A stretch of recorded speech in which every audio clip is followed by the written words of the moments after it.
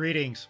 Welcome to the Legacy Drawing Board Podcast, the experience, process, and journey that wants you to build a stronger, more meaningful legacy by incorporating the principles of good design. I'm your host, Ron Fong. This is my 16th episode of the podcast, and like you, I'm embarking on an experience, a process, and a journey with this endeavor. People have asked me, what are you trying to do, and what's your target audience? And originally in my introductory episode, I talked about the target audience of being 25 to 40-year-olds who are working professionals.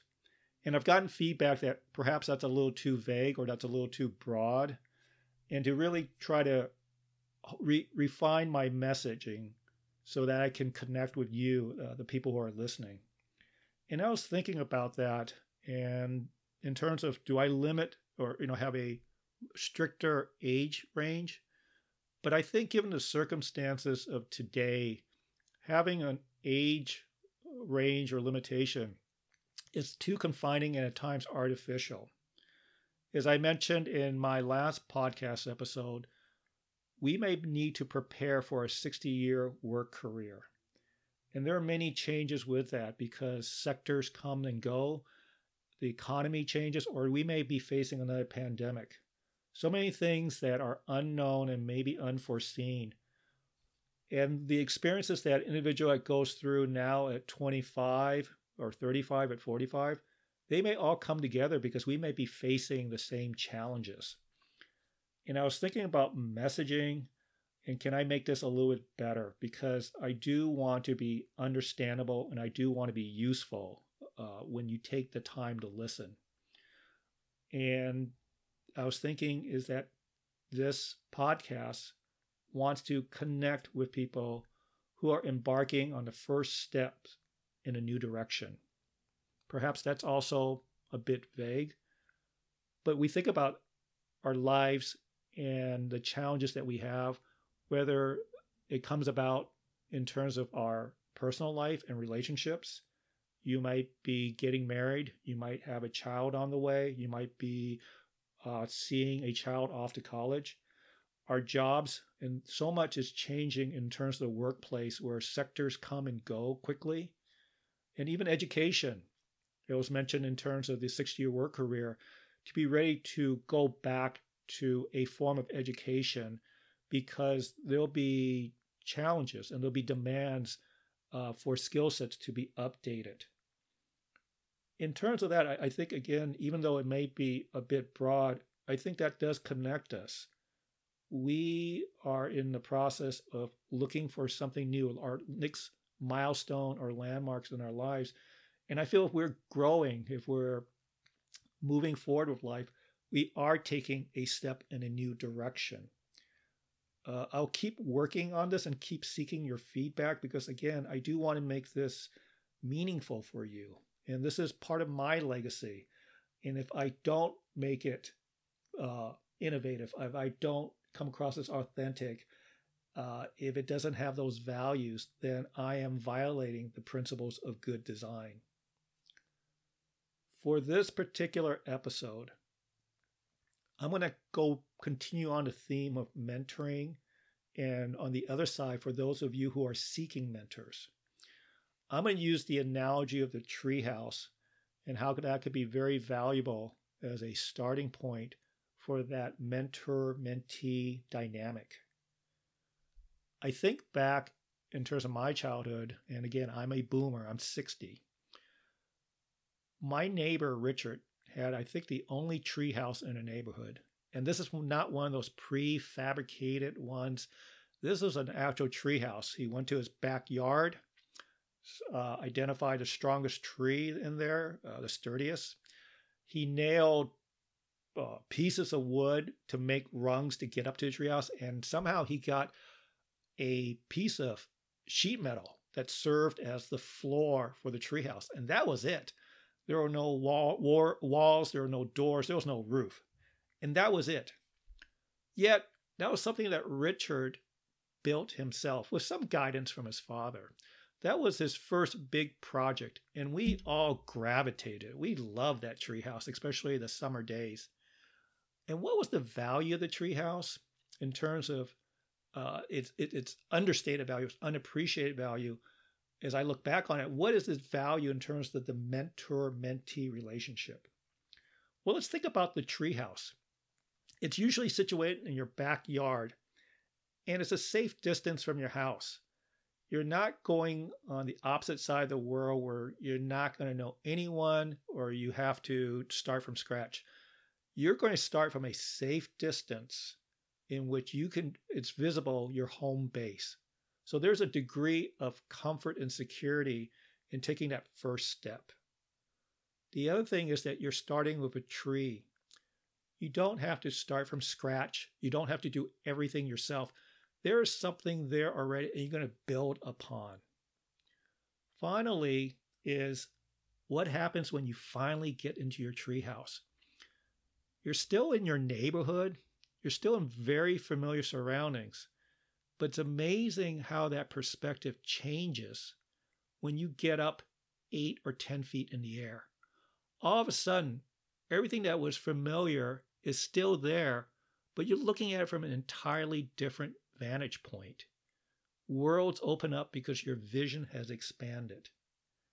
Now, how do those principles apply to the mentor-mentee relationship? Think of a mentee as that child who wants to build something, or someone who's younger or maybe less experienced, who's identified something and has a vision. But to get a vision to reality, that's going to take some steps. And that's where the mentor could help come along. Because as it's been said before, is vision without execution is a hallucination. You want to make that a reality for this individual, but they're enthusiastic about it. They want to start expanding their horizons. So the treehouse, you become a focal point. You become that epicenter of safety and security, because you always, as a mentor, you'll maintain regular contact, and that way the individual could always see you, just as from the treehouse. Even though you're working on a treehouse, you could always see your home there.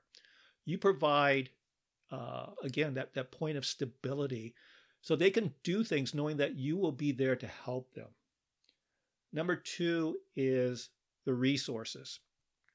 Many times people think if they're going to start for something, they don't have the experience, they don't have the know-how, there's just no way they can do it, and it seems like a pipe dream. But when you build a treehouse, you have the tree already. You're going to add on to it. And I think for a mentor, many times one of the vital things that you'll provide is realization that the person, or you're going to provide a perspective that person just doesn't have. They may be selling themselves short on their skill set. They may be having doubts. They may not have the confidence. And what you provide is that you can recognize their substrates, you could recognize their skill set, and inform them that they're not going to be starting from scratch. They're not going to be starting from ground zero, that they have much to offer, and now they're going to take those skills and build upon them or use them to make something else. Give them a sense of confidence, and you do that by seeing themselves in ways perhaps they cannot see themselves, and maybe that's through inexperience. The final part about the treehouse analogy, when you get up there, is amazing what happens when you change a perspective. Even though you're still in the same neighborhood, same backyard, once you get up at 8 or 10 feet, you're going to see things in a different light. And when you see things in a different light, it's going to expand your horizon. It's going to expand your thinking. And you're going to see other opportunities for building. As a mentor, when you come across your mentee and you interact with them, are you helping them elevate?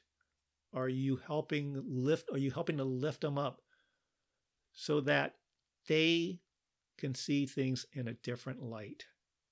And when you see things in a different light, that is, I think, a key component to innovation, which is one of the principles of Dieter Rams for good design is innovation. Help this person innovate by changing their perspective, by changing their line of vision, by helping them see that it's a bigger world out there and they just may not realize it. When you're the mentee and you're looking for a mentor, perhaps these are some things to think about. Is this person going to be available? Sort of that safe distance from the tree to the home. Will they be available for me? Can I go back to them when things aren't going right? 2, will they help supply me with certain resources, attributes, or will they, again, be able to see things in me that I can't see for myself? And I think it's always good to ask people for an assessment. So that way you're not trapped in an echo chamber, you're not trapped in a vacuum. And sometimes it may be good, sometimes it may be bad, but I think it's always helpful. And is your mentee looking for a mentor? Is this person going to help elevate and clarify my vision? Something to think about as you're, going to seek mentors. Going back to the mentors, you don't have to wait for someone to come up to you to offer, to make mentoring part of your legacy. I think we have many opportunities of contact with people in our walks of life, whether it's at home, whether it's at work, in communities and civic organizations, whatnot. Many times you're going to come across people and extend yourself. Ask people about themselves and what do they need. Because when you do that, you are being useful. And if you're useful, that's going to be a very strong building block of your legacy. So much is going on now in the world, and I see it in my sons to a certain extent. There's just so much going on, and the relationships with my sons have changed. Obviously, I'm not the dad who drives them and so forth or checks their homework. They're adults now, but I still have to function as the mentor. And how do we navigate through that? But I get a sense that the younger generation, from work, they're really seeking mentors. So that dynamic is in place. I think the demand is there for you, whether you're seeking a mentor or you want to be a mentor. Take part of it and find good mentors for yourself, because when you do, then you can be a better mentor. And I can't think of a more compelling reason, can't think of a more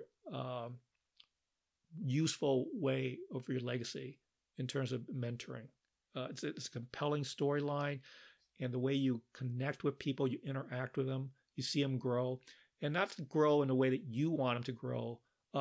Specifically, but you get to see them flourish on their own terms.